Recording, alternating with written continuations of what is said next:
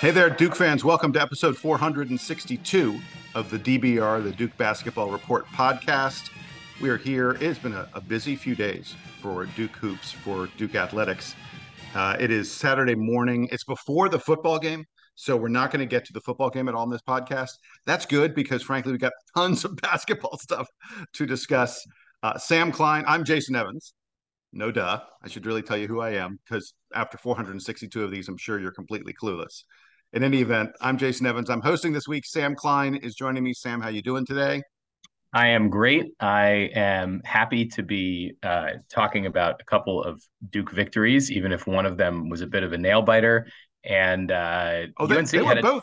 they were both nail biters. I mean, it I, was I I I yeah. would describe the game we thought was going to be easier as the bigger nail biter. And Carolina lost both in basketball and football yesterday. So Yeah, in a span of um, 10 minutes. yeah, I had exactly. people texting me going crazy like they lost both games in like 10 minutes time. And Carolina losing to NC State in football is it's a truly crazy thing. So because that never happens. We're sorry again that Donald Wine cannot join us today. He is still enjoying. I think he's probably like on his way back or something, or maybe coming back today from the World Cup. He watched his final match yesterday, the U.S. versus England, which was wow. I mean, like for a 0-0 tie, that was as good. That was as much fun as I've had What a watching. Yeah, what a pregame for the Duke Xavier game it yeah. turned out to Okay, be. right. So raise your hand if you maybe missed the beginning of the Duke Xavier game because you could not stop watching the U.S. Men's It football was team. stressful the end of that USA England match. It was a great match and a lot of so exciting. The World Cup is. I wish FIFA. I'm sorry. I wish FIBA, the basketball folks, would understand 1/10 of what the soccer folks understand and make their tournament a little bit more interesting. There, I could do 3 podcasts about the ways FIBA has screwed up international basketball, but we're here to talk about Duke basketball. How about we get to that, Sam? You think that's a good topic? Sounds good to me. All right, so here's the rundown. Here's what we're going to do. Even though we got 2 games that have happened in the past 2 days, we're going to recap both of those, both the surprisingly close game against Oregon State and then the game against Xavier that was expected to be close and was close. We will then take a break after we do that, and then we will come back and preview the championship game coming up Sunday evening in the PK 85. That is not against Gonzaga. A lot of us had looked forward to and were expecting it to be Gonzaga.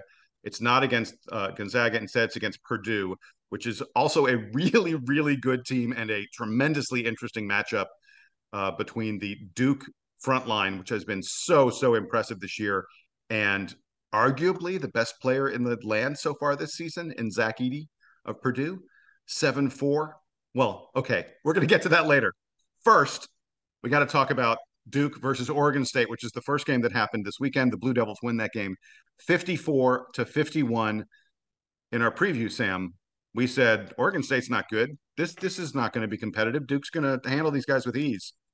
We were way wrong. Way wrong. Let's start with headlines. Give me yours, I'll give you mine, and then boy did the listeners come through with a ton of headlines. My headline from this game was "Damn it," but I spelled "damn" DAM. So I like uh, that. that was it. Just damn it. Yeah, we got a number of headlines related to Beavers. I was on the same kind of theme. I said Beavers dam up the Duke basket, but rebounds rule the day for the Devils because the story of this game was Duke couldn't shoot, but if they missed, they just grabbed the rebound. So And here tried are again the and clanged another one. right. Yeah. Eventually, though, we got them in the basket enough to pull out the victory. Here are we must have had 15 at least headlines. I picked out 5, which is way more than I should, but I'm still doing 5.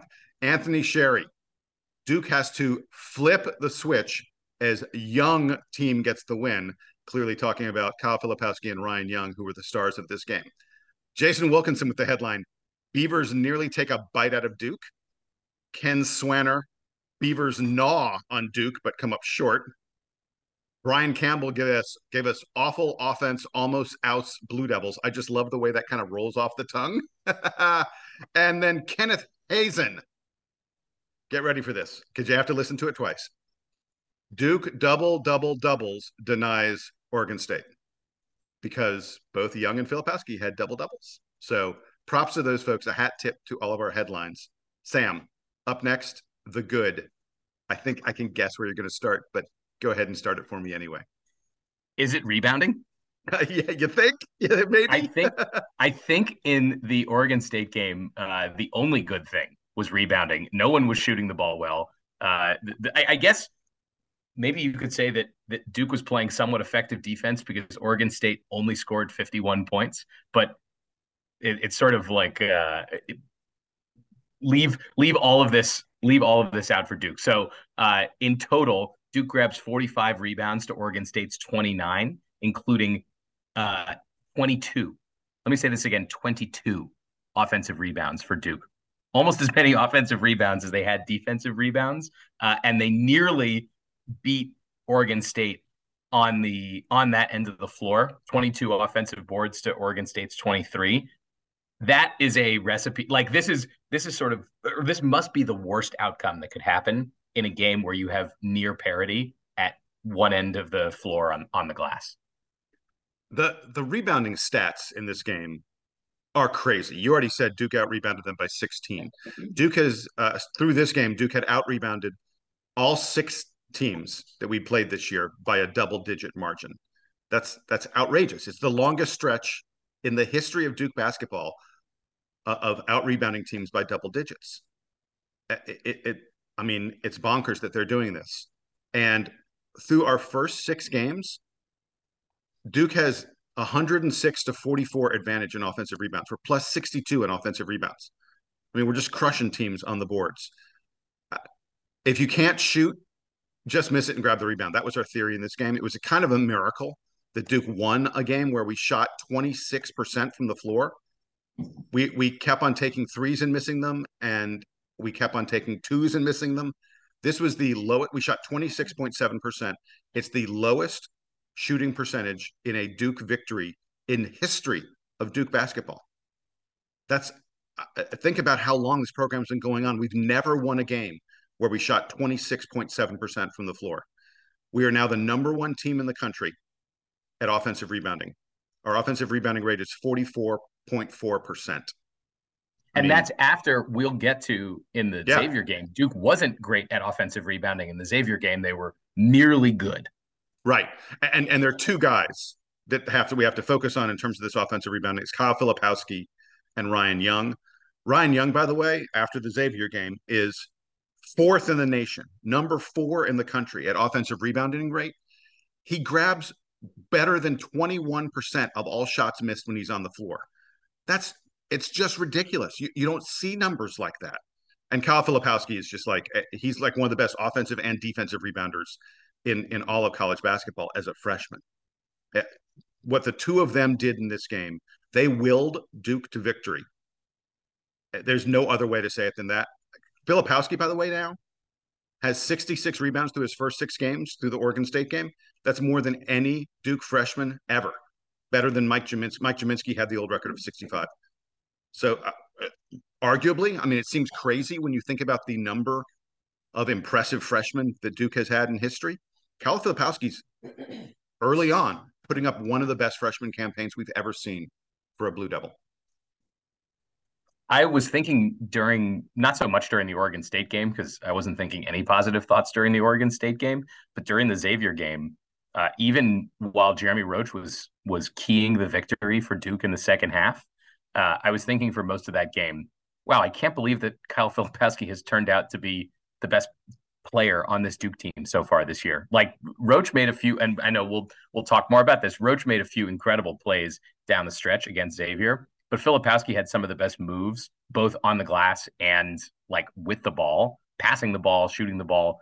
It's incredible the way that he has just become a huge force, and not just against overmatched opponents. Oregon State should have been an overmatched opponent, but even against good opponents, the degree to which Kyle Filipowski has just taken over the game for Duke.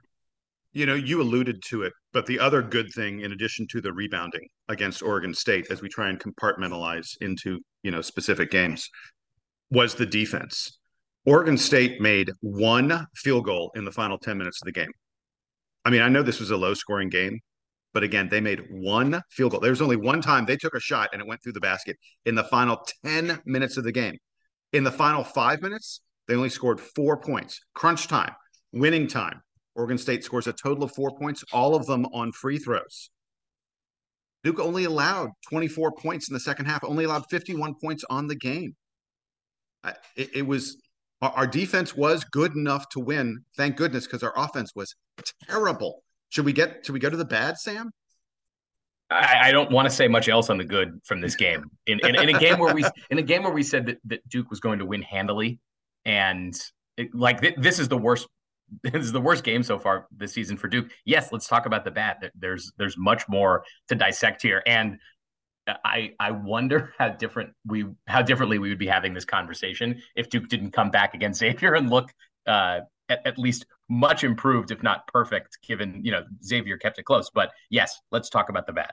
Yeah, well, and so first of all, Oregon State is not a good opponent. There have been some times that Duke has played teams where you go, oh, those guys are better than you would think. All right, I don't think Oregon No, State that's is not the case here.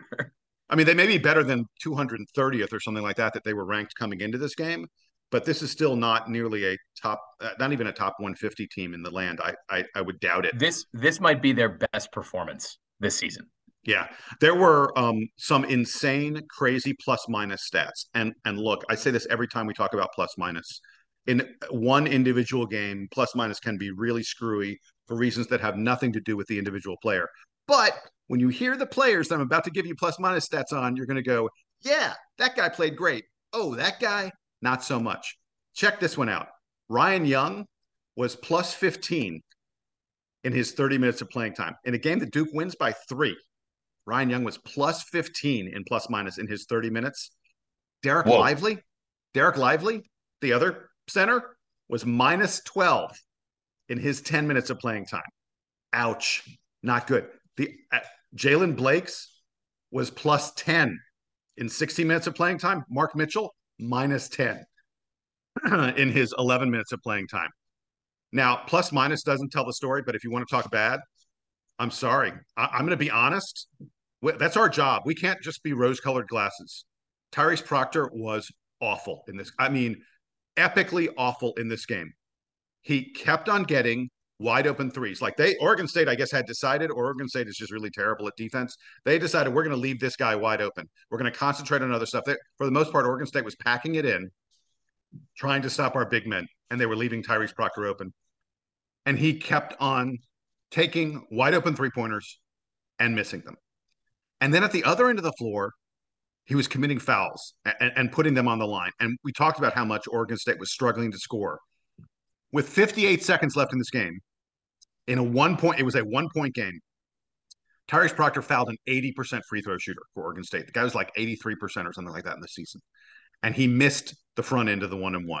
That may have saved I'll be honest. If he makes both those and Duke's down 1 with less than a minute left, the way we are playing offense, I'm not sure I would say we would be definitely picked to lose the game at that point. And it's not just the box score. Like watching him on the floor, it wasn't just that Tyrese Proctor was 1 of 7. He just looked awful the whole time he was out there.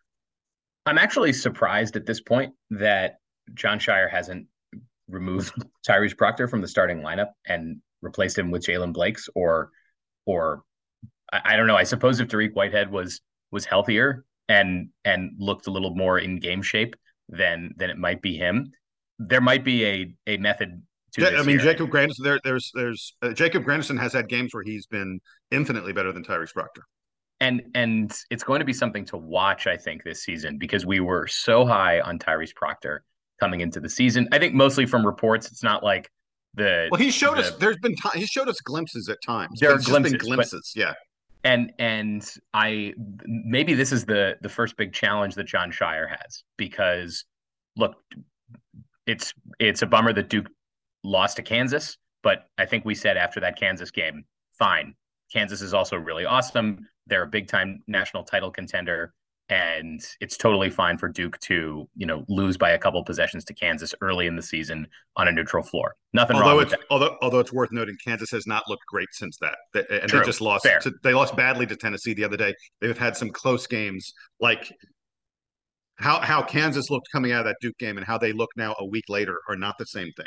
It's not like Duke got blown out by them though, right? Right, exactly. This Oregon State game is the only like real blemish on Duke's record to this point. So as far as is Jon Scheyer going to be completely overwhelmed by the circumstances? No, right?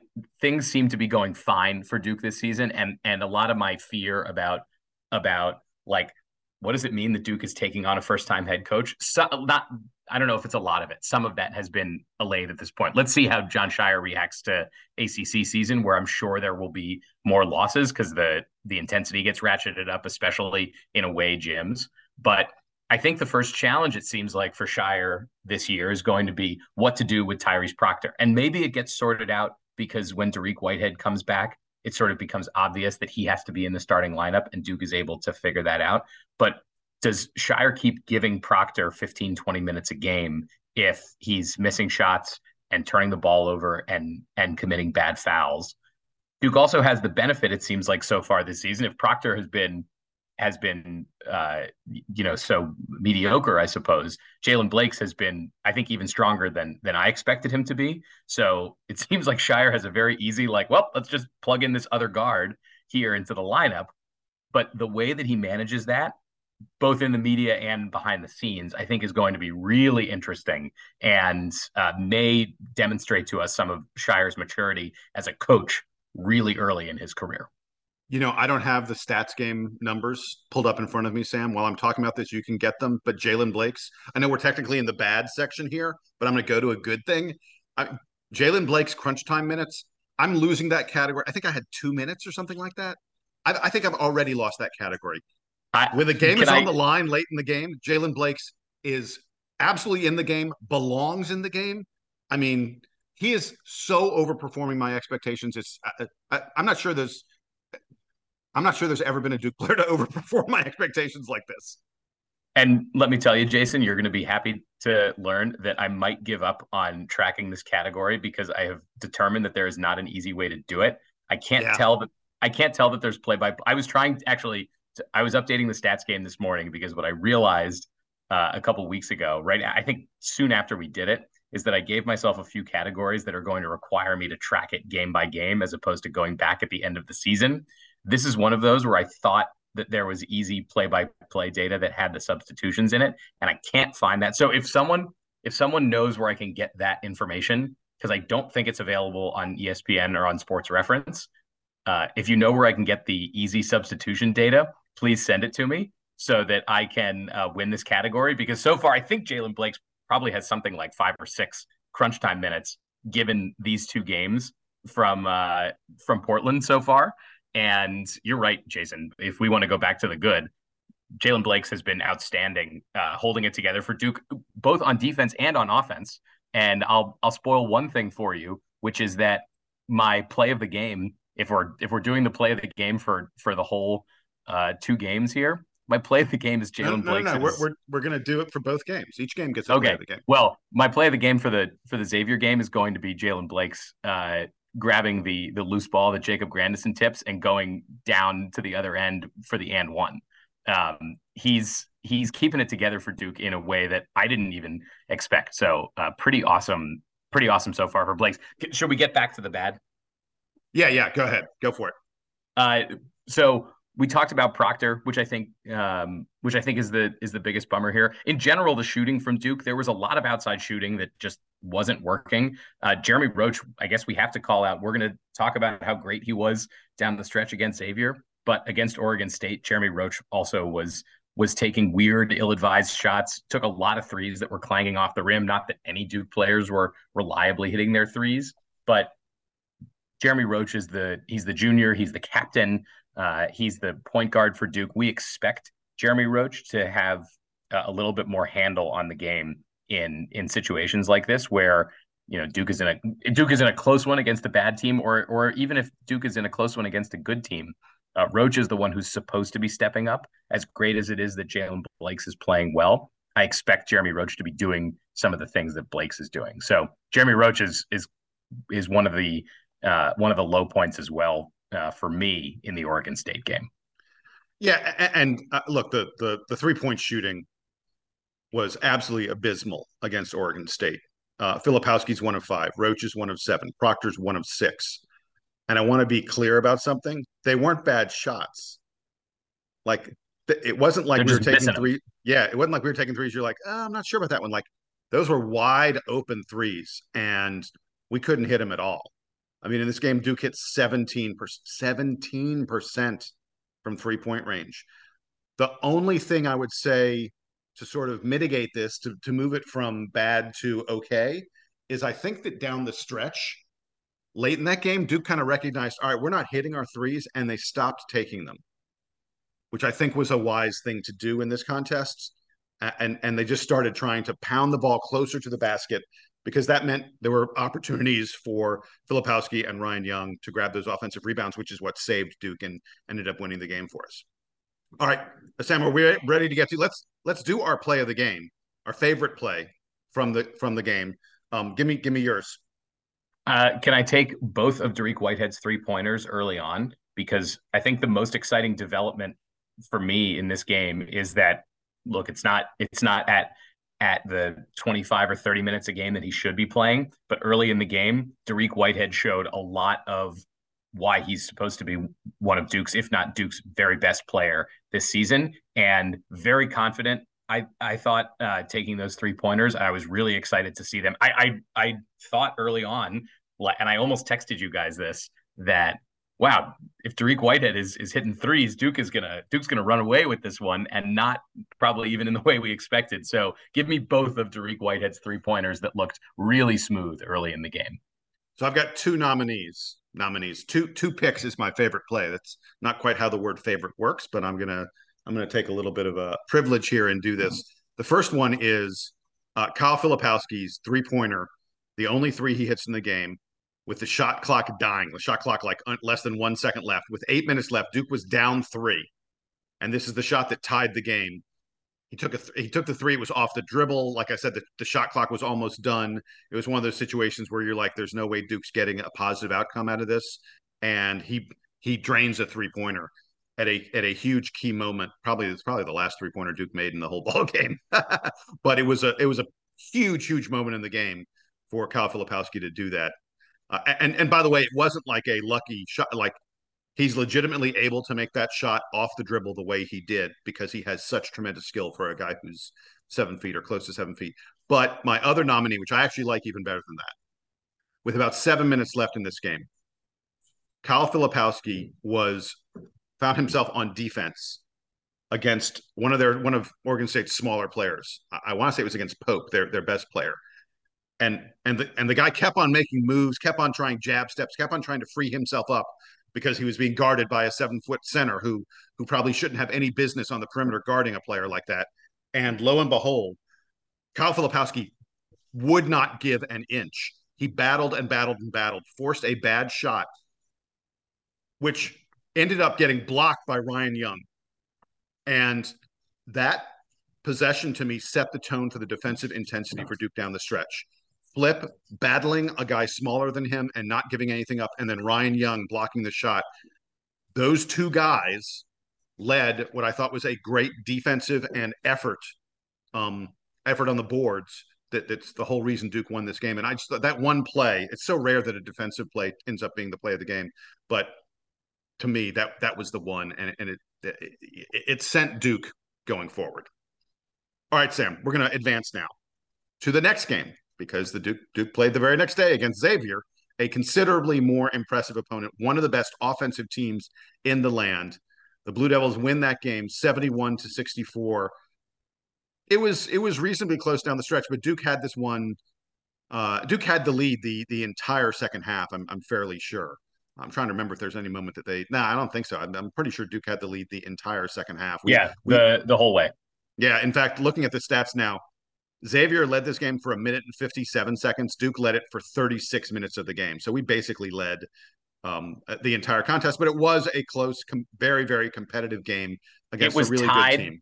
Jason, with about 5.5 minutes left in the first half, and then Duke took the lead the rest of the way. But it felt the whole time closer than that, and especially there was a moment down the stretch where Xavier cut the lead all the way down to three, and had sort of all the momentum coming back. So even though Duke had the lead the whole way in the second half, it certainly didn't feel like this game was over at halftime or anywhere close to it. Not yeah, not even close. And Xavier is the kind of team that you're probably going to face in a round of 32 or a Sweet 16 kind of matchup. They're a very good ball club. And this is a really nice win for the Blue Devils coming off of especially the poor game to Oregon State. Let's do headlines first, Sam. Give me your headline.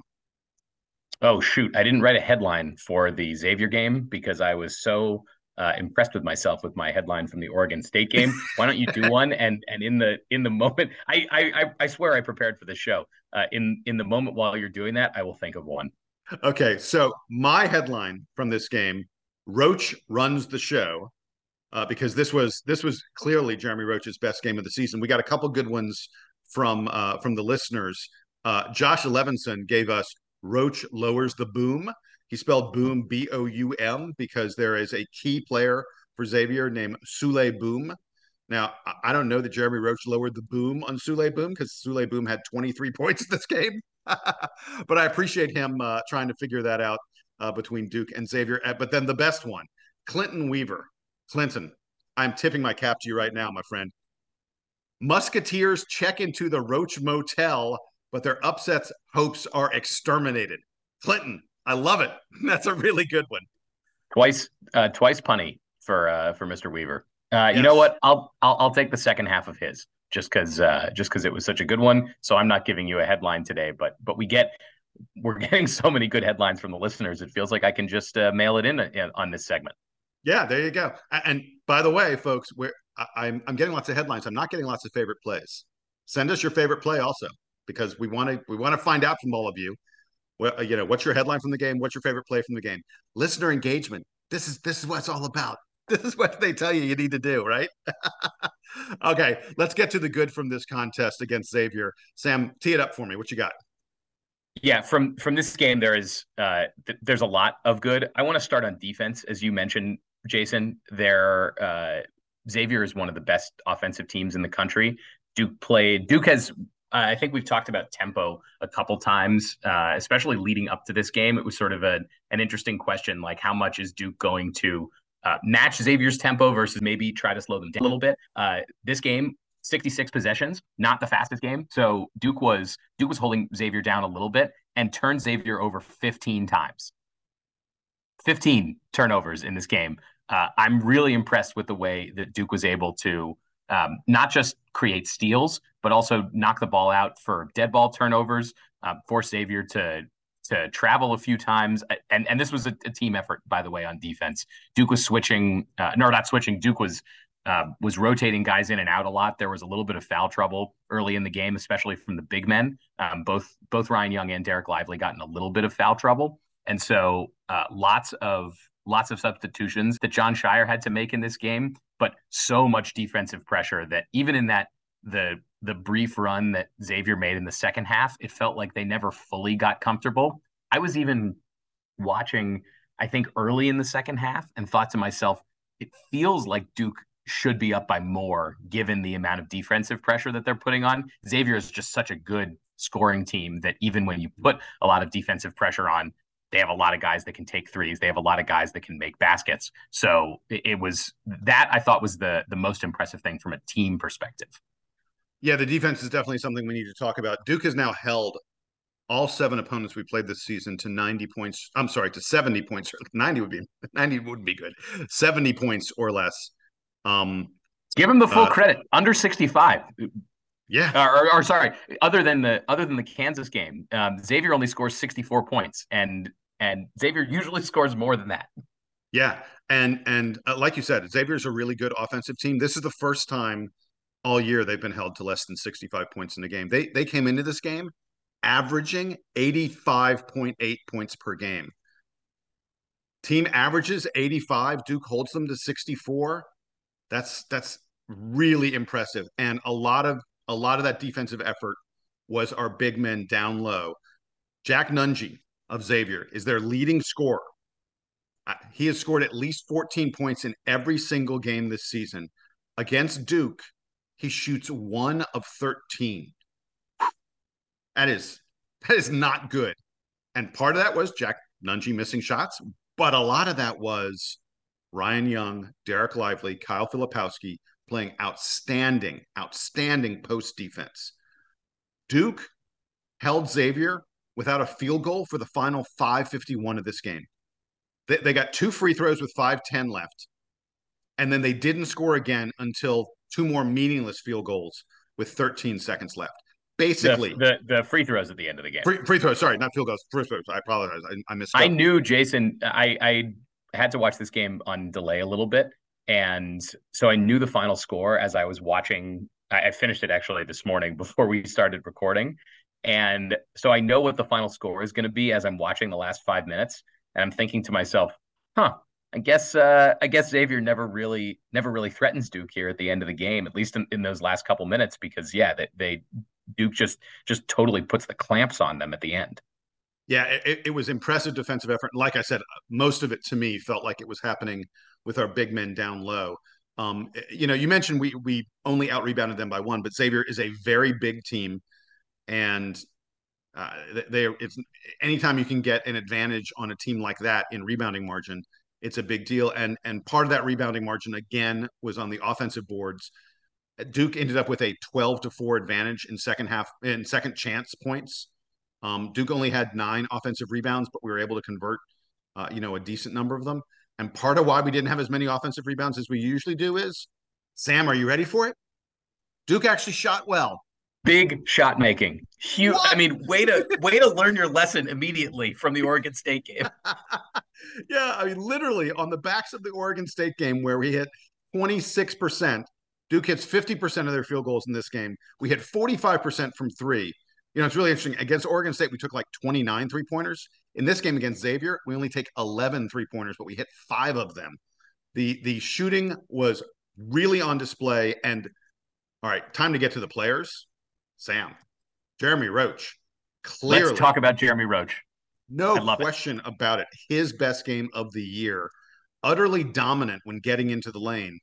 He would get in there. He would finish with layups. He would finish with floaters. He took short range jumpers. Not necessarily the shot that I love the most, but he was nailing them. On this game, Jeremy Roach hits 9 out of 15 shots. He goes for 21 points. He had 5 assists, only 4 rebounds, just barely missed out on the 10-5-5 game that we've been looking for from him. And it really felt like more so than any other game, he was running the show. We've talked a lot about the fact that, Roach and Proctor and Blakes are all sort of sharing the distribution job, sharing the job as the main ball handler. In this game, it fell to Jeremy Roach more than it has in any other game. And he really came through. Played, by the way, 35 plus minutes. Usually Duke's minutes are more evenly divided than they were in this game. Roach and Filipowski and Mitchell each topped 31 minutes in this game. Those were 3 guys that had to be on the floor, and the one who had to be on the floor more than anybody else was Jeremy Roach. And Corey Alexander was beating us over the head with this in the commentary because I guess he knows Jeremy Roach very well, so he was talking about this a lot. But he mentioned that when Roach is able to get into the lane and find even a tiny amount of space, he has so many different ways that he can finish, which I don't think has been as apparent in most of Duke's games this season. I think in a way Roach has deferred a little bit to the new guys to try to get them going. Maybe for some reason he's not feeling comfortable. But like you said, Jason, his best game so far this season displayed so many moves that we either haven't seen from him this year or have seen in very limited spurts, and also sort of maintaining the attitude for Duke in this game. There was an element of like Xavier, like I said, in the second half, Xavier was threatening a little bit, and it felt like Jeremy Roach maintained the composure and kept all the guys in it. I love the way that not only he's playing offense, but the way he's playing defense these days has been a real pest far out on the perimeter, helping to when you mentioned that Duke's big men were putting in a lot of effort to limit Xavier in this one. I think that some of that was actually starting on the perimeter with Roach. So great game from him. Can we also talk about Filipowski and about Jalen Blakes. I think Jalen Blakes is the one that I was so excited about from this game. As good as Jeremy Roach is in the role that we anticipated, you said earlier that Jalen Blakes is exceeding expectations in this. He plays 25 minutes in this game. And look, it's not like he's scoring all the buckets, although he does have my play of the game from this one. But as a distributor, as another defensive pest on the perimeter, and as someone who's sort of keeping everything together for Duke, Jalen Blakes is playing a lot of roles and doing it off the bench. So we've now gotten, I think, to the point in the season, we're only 7 games into this thing, but we're now at this point in the season where at around the first time out, Jalen Blakes comes in, and I get a little excited. Like I'm hyped to see Jalen Blakes come off the bench because I know that some awesome energy play is about to happen for Duke. My Jalen Blakes takeaway from this game is a word of warning to everyone in college basketball: do not try to take a charge from Jalen Blakes. My man is thick. He is muscular. There was a point in this game where he was going toward the basket, and a guy from Xavier tried to take a charge on him, and the Xavier dude ended up on his ass on the ground. I forget. I don't. They did not call the charge. I think Blake's ended up getting free throws out of it, but the guy from Xavier was like holding on to his chest. I think he thought he'd been punched by Mike Tyson. It was. I think it was Kunkel. Yes, Stayed on the yes. ground. I think Kunkel stayed on the ground for like an extra 5 seconds. That you're like, okay, it was fine, get up. But Yeah. but No, but Blake's I think knocked the wind out of him. oh yeah, Jalen Blake's bringing the ball to the hole hard. Hey, the guy I wanted to talk about, in addition, we talked about Jeremy Roach, Mark Mitchell. Mark Mitchell, have yourself a second half, my friend. He came out. Here's the start of the second half. This is the play-by-play of the second half. Mark Mitchell makes a layup. Mark Mitchell blocks a shot. Mark Mitchell makes a layup. And then about 30 seconds later, he hit a three-pointer. He scored 7 points in the first 2 minutes of the second half, helped Duke stretch it out to a 13-point lead. Look, Mark Mitchell is one of these freshmen who we've seen having up and down games. He was bad against Oregon State. He only played like 10 minutes against Oregon State. He was not good. In this game, 31 minutes played, 6 of 11 from the field. Like I said, he hit a three-pointer. Um, Ends up with 16 points, and just his energy. He had a number of times, he grabbed 5 rebounds, but he affected more rebounds than that. I thought it was one of his better games of the year. And again, playing against a big athletic team like Xavier, it was very impressive to me that, and we needed Mark Mitchell in a big time in this game because some of the other wing kind of guys, Jacob Grandison had a very very poor game. I thought only played 10 minutes. Jacob Grandison's plus minus was minus 13 in 10 minutes of playing time. That's disturbing. That's not good. And we've mentioned Tyrese Proctor continues to struggle. Tyrese Proctor to me, look, and we're mixing good and bad now, and I apologize. That's going to be how it goes here. Should we flip it all? Should we go to the bad now? I guess we can. All right. I don't mean to bag on Tyrese Proctor too much, but here I am bagging on Tyrese Proctor. Anyway, uh, in the previous game, he took 7 shots. In this game, he only hit one of them, and he looked not good. In this game, it looked like Tyrese Proctor was back to being tentative, afraid of what to do, afraid of making a mistake. He was 0 of 2 from the field. He played 18 minutes, only took 2 shots. He didn't hit either one of them. He had 2 assists and 2 turnovers. I thought his defense was nothing special, nothing worth talking about. Like you said, Jalen Blakes was clearly the better player for Duke in this game. Proctor's he's in a major, major funk. And I don't know what it's going to take to get him out of it. I'll extend your commentary on Proctor to most of the guys on this team because this is probably the game this season where Duke's quality was concentrated the most in the fewest number of players. And you mentioned how 3 guys played over 30 minutes. Jalen Blakes plays 25 minutes in this game, and basically everyone else, again, Ryan Young has a pretty decent game for Duke. Everyone else is fairly mediocre for Duke in this game. Not only Proctor, you mentioned Jacob Grandison, Dariq Whitehead. After I said I was excited that he made some shots early in the Oregon State game. Was mostly a non-factor against Xavier, and so I'm a little concerned. I think post this game about the quality of depth when it comes to Derek Lively. He ends up with 4 personal fouls in this game. Was on the bench mostly, I think, because of foul trouble. He had a couple of really cool blocks, which were, they're fun.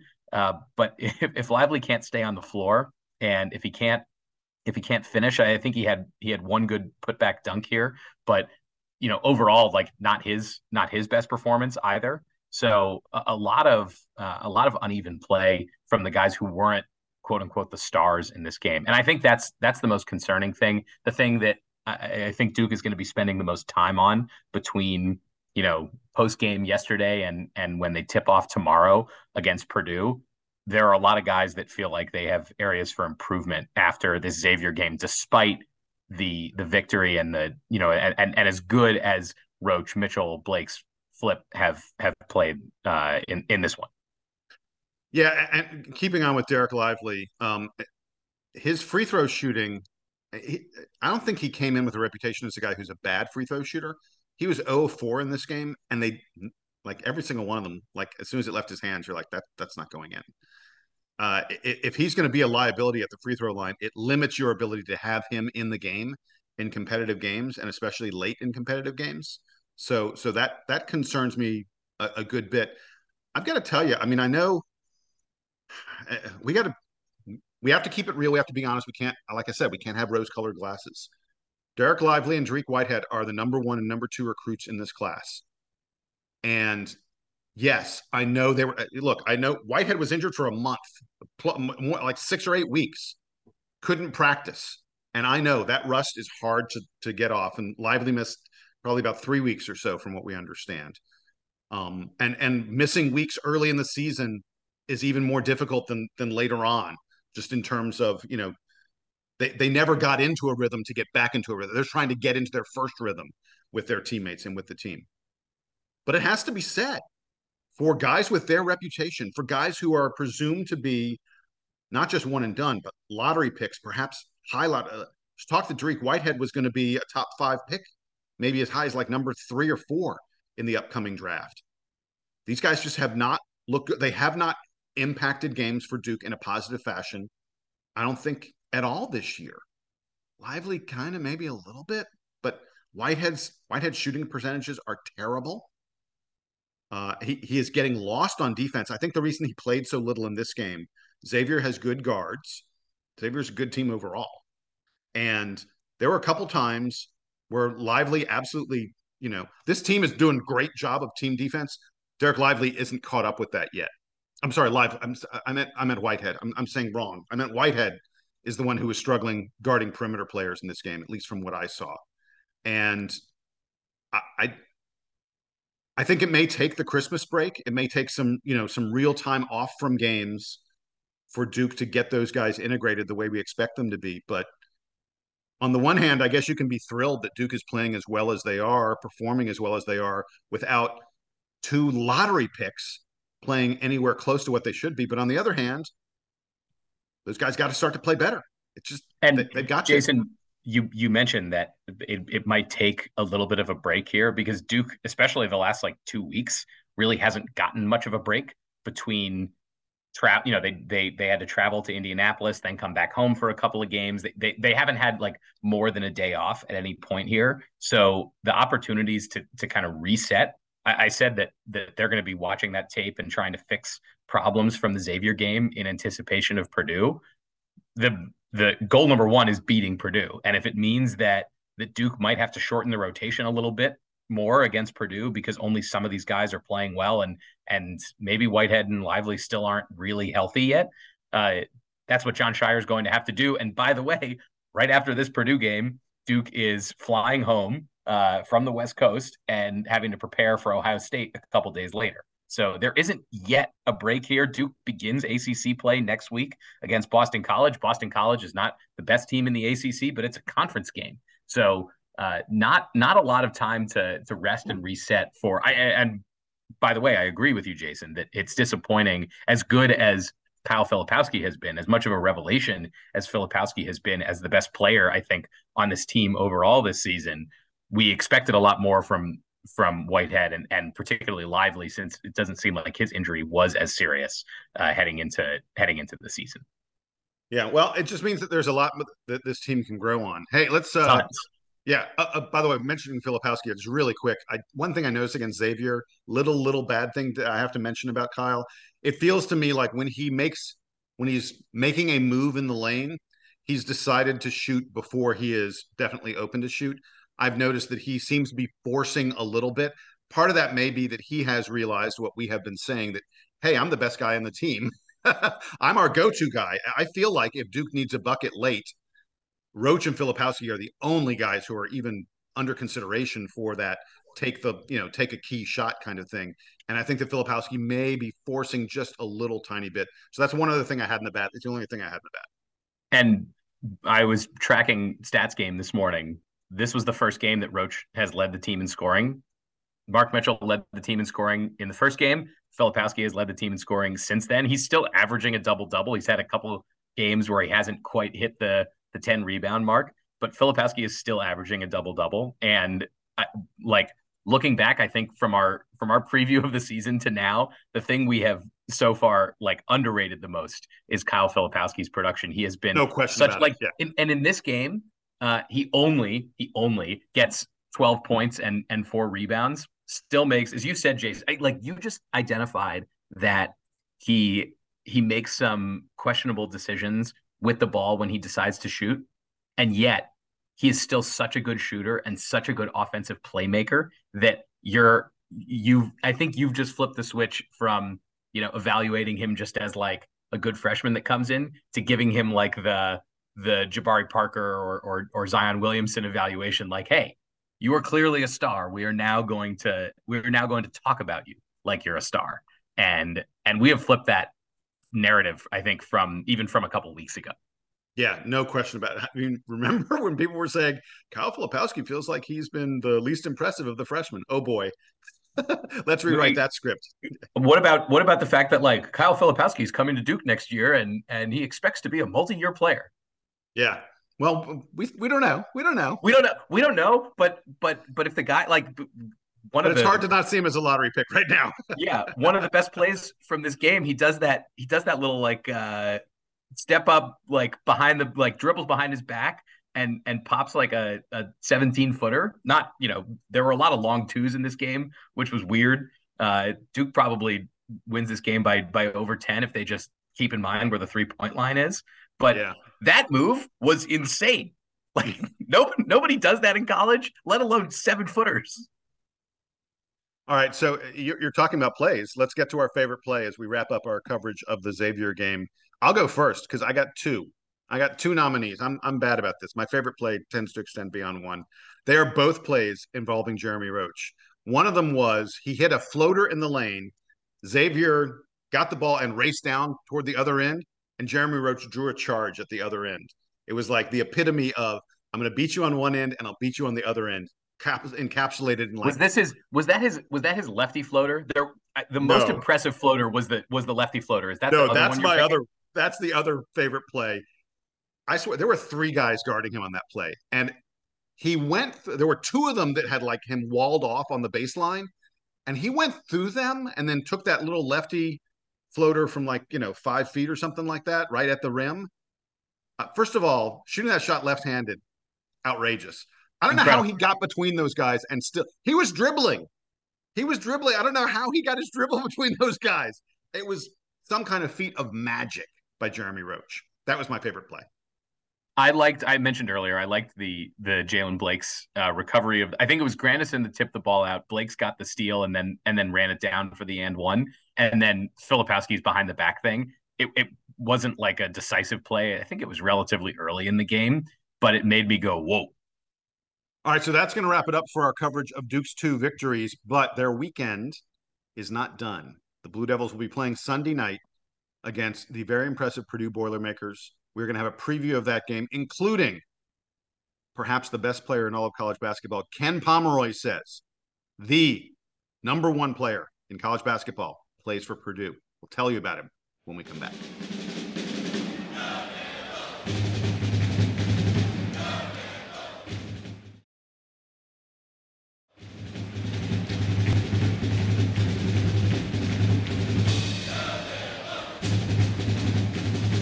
back from the break, and we have to talk about Duke's opponent in the championship game of the PK 85. It is the Purdue Boilermakers. Purdue is led by Zach Edey, who, as I said right before the break, is the number one player in the Ken Pomeroy Player of the Year standings. Kyle Filipowski, by the way, is fourth. Zach Edey averages 21 and a half points per game, 13.3 rebounds per game, 2.8 blocks per game. Wow. Sam, tell me a little bit more about Purdue. I know you typically look at the players. What should we expect from this team? Yeah, Zach Edey, as you mentioned, is the star here, and I feel like we need to apologize to Zach Edey as we get into this, because when we were previewing this tournament, I think we highlighted for Xavier, we highlighted Nunji. For Florida, we highlighted Colin Castleton, and we I think briefly mentioned Drew Timme being on Gonzaga under the assumption that Gonzaga was going to be playing in the championship game. And lo and behold, the best player in the tournament is Zach Edey. And look, is Zach Edey. And by the way, going into this game, if you could avoid seeing any graphics about Zach Edey versus Kyle Filipowski, good luck, because that is going to be so much of the conversation here. Purdue has a few pretty impressive guards, but everything goes through Edey. Purdue was really great last season, but they had a number of guys, including Jaden Ivey, who was a top NBA pick. But they have a couple guys who are now in the NBA. They've lost most of their production from last season, except for Edey. And this is not just a big man. This is a huge man. He's 7'4". He weighs almost 300 pounds. As much as Filipowski and Ryan Young and Derek Lively have had to deal with some big guys like Jack Nunji this season, none of them has been as big as Zach Edey. He is going to in at least in stretches in this game, he will push Duke around. He'll push around anybody. He's great on the pick and roll. He's great at finishing around the rim, and that is going to be sort of the main problem for Duke in this game. There are a couple of other guys who are interesting for Purdue. They have a couple of freshmen who've been playing well so far this season. One of them is Fletcher Loyer, who is the younger brother of Foster Loyer. I saw his name and I was like, oh God, those has to be related. Really, yeah, exactly. what were the parents thinking on that one? So Fletcher and Foster. That's not bad. Yeah. I feel like when you shout it from the bottom of the stairs, you could get them confused because you've got the same sound at the beginning and the end. Fletcher Loyer was the highest rated recruit that Purdue got this season, but the most productive one so far this year has been Braden Smith, who came in as a 3-star, but has been scoring and distributing. He's a 5'10" point guard, so not very big, and you'll hear I think a little bit about the matchup between him and Jeremy Roach in this one. The thing for Smith, because he's a freshman and he's a 3-star, he turns the ball over a fair amount. And so I think the key for Duke in this one is going to be seeing how much they can disrupt the guards and not let Zach Edey beat them. Zach Edey's going to get his points and he's going to get his rebounds.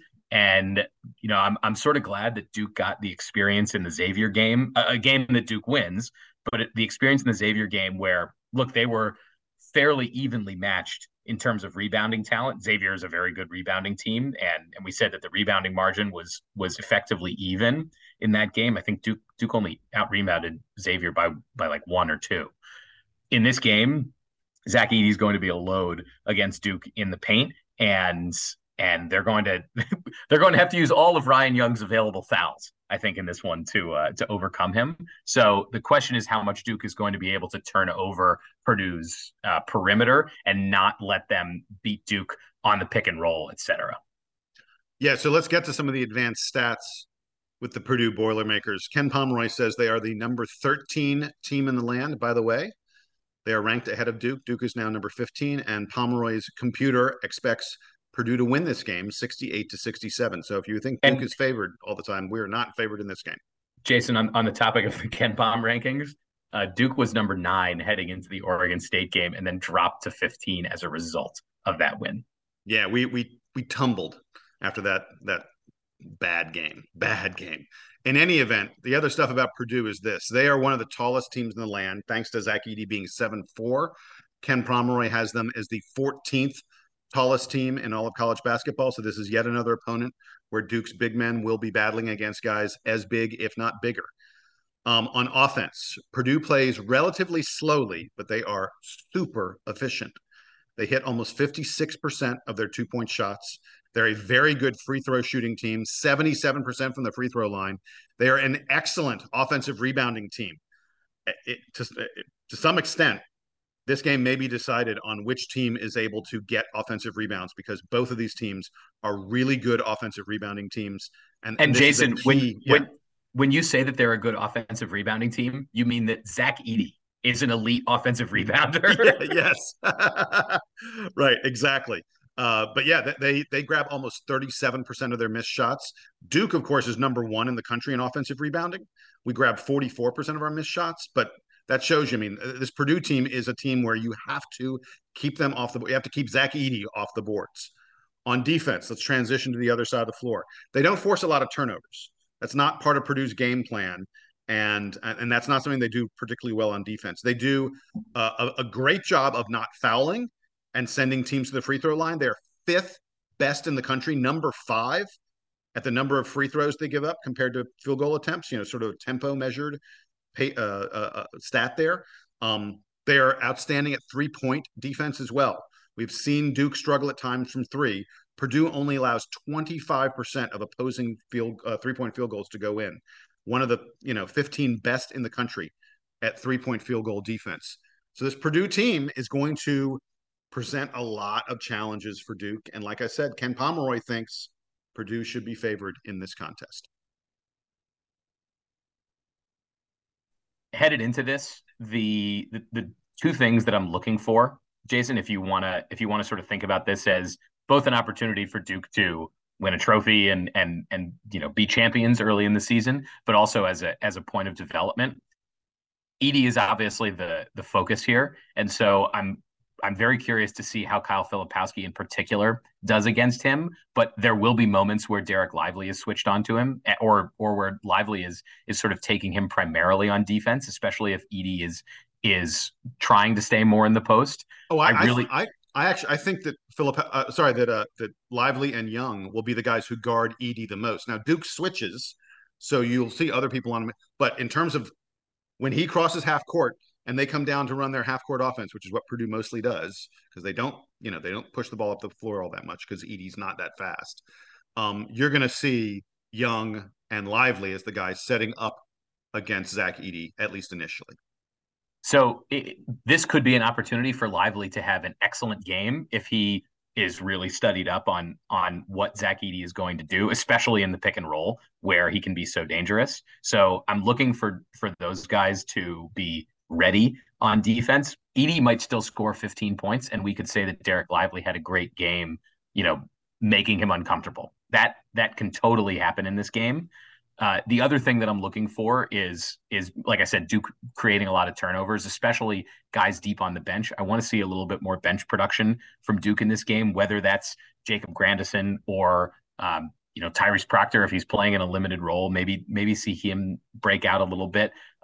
Duke should flex a little bit on defense. They're pretty athletic, and Purdue plays slowly. You mentioned, Jason. This is going to be a game with not many possessions. Duke can create a comfortable victory if they make Purdue really uncomfortable on the perimeter. One advantage that Duke may have, not a big advantage, but something worth noting is that Ryan Young has played against Zach Edey for several years. When Ryan Young was on Northwestern, Zach Edey's been on Purdue.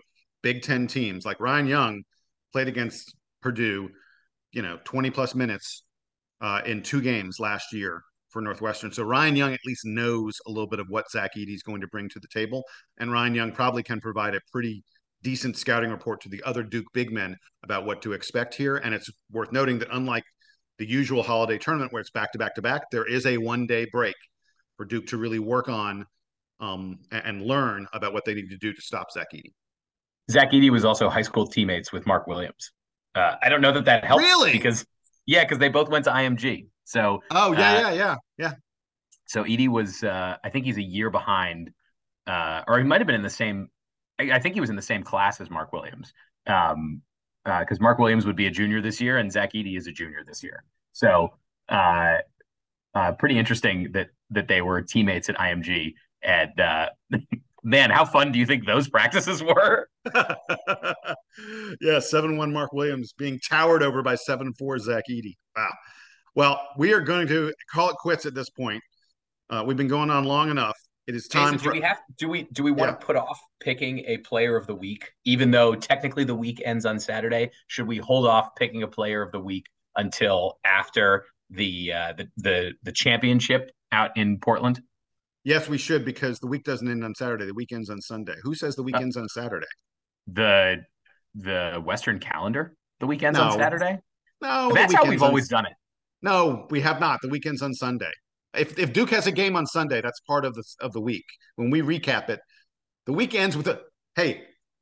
The thing we're in right now, it's called the weekend, and it Yeah, but extends through Sunday. The first day of the week is Monday. That's I just didn't the know way we it were going is, to have man. this argument today, folks. I'm going to go back and do some research on our prior episodes. I think we have picked player of the week after Saturday games, but look, especially in this instance, I think it makes sense for us to wait until after the tournament is over because it is one sort of set of games. Yeah, exactly. And So I'll give you that. okay, and we can't forget the Bellarmine game from Monday. I will not. Right, that is part of the calculation of player of the week, but we will not be doing it right now. I Instead, have already actually forgotten about the Bellarmine game, but if you needed to fall, I'm just picking. I'll pick Kyle Filipowski because I have a pretty good feeling that he's probably my player of the week. So if we had to do it right now, look, after yesterday, I might pick Jeremy Roach from because of his performance against Xavier. So I'd say that like heading into the Purdue game, I'm maybe leaning Filipowski, but you could convince me for Roach pretty easily after his performance against Xavier, and we'll see obviously what happens against Purdue. This is a game maybe that Duke will remember this season because this Purdue team is better than the Xavier team that Duke just beat, and maybe one of the best teams that Duke plays in the regular season this year. yeah, the other guy to keep an eye on is Ryan Young. I have to look and see what he did against Bellarmine. I don't remember it, but Ryan Young has been really good in the first two games of this tournament. All right, enough. We got to go. For Sam, I am Jason. For Donald over in Qatar, watching the U.S. Men's National Football Soccer Team, whatever the hell they're called. That is it for this episode of the DBR podcast, the Duke Basketball Report. Remember, like and subscribe. Remember to write to us at dbrpodcast@gmail.com. We'll be back very, very quickly, soon after Duke plays Purdue, before Duke plays Ohio State. The games are just crammed together here. It is really difficult to get these podcasts done and edited and out into your feed, but we're doing it as fast as we can. We are all done. It's time for the Duke Band now. Play us out and take us home.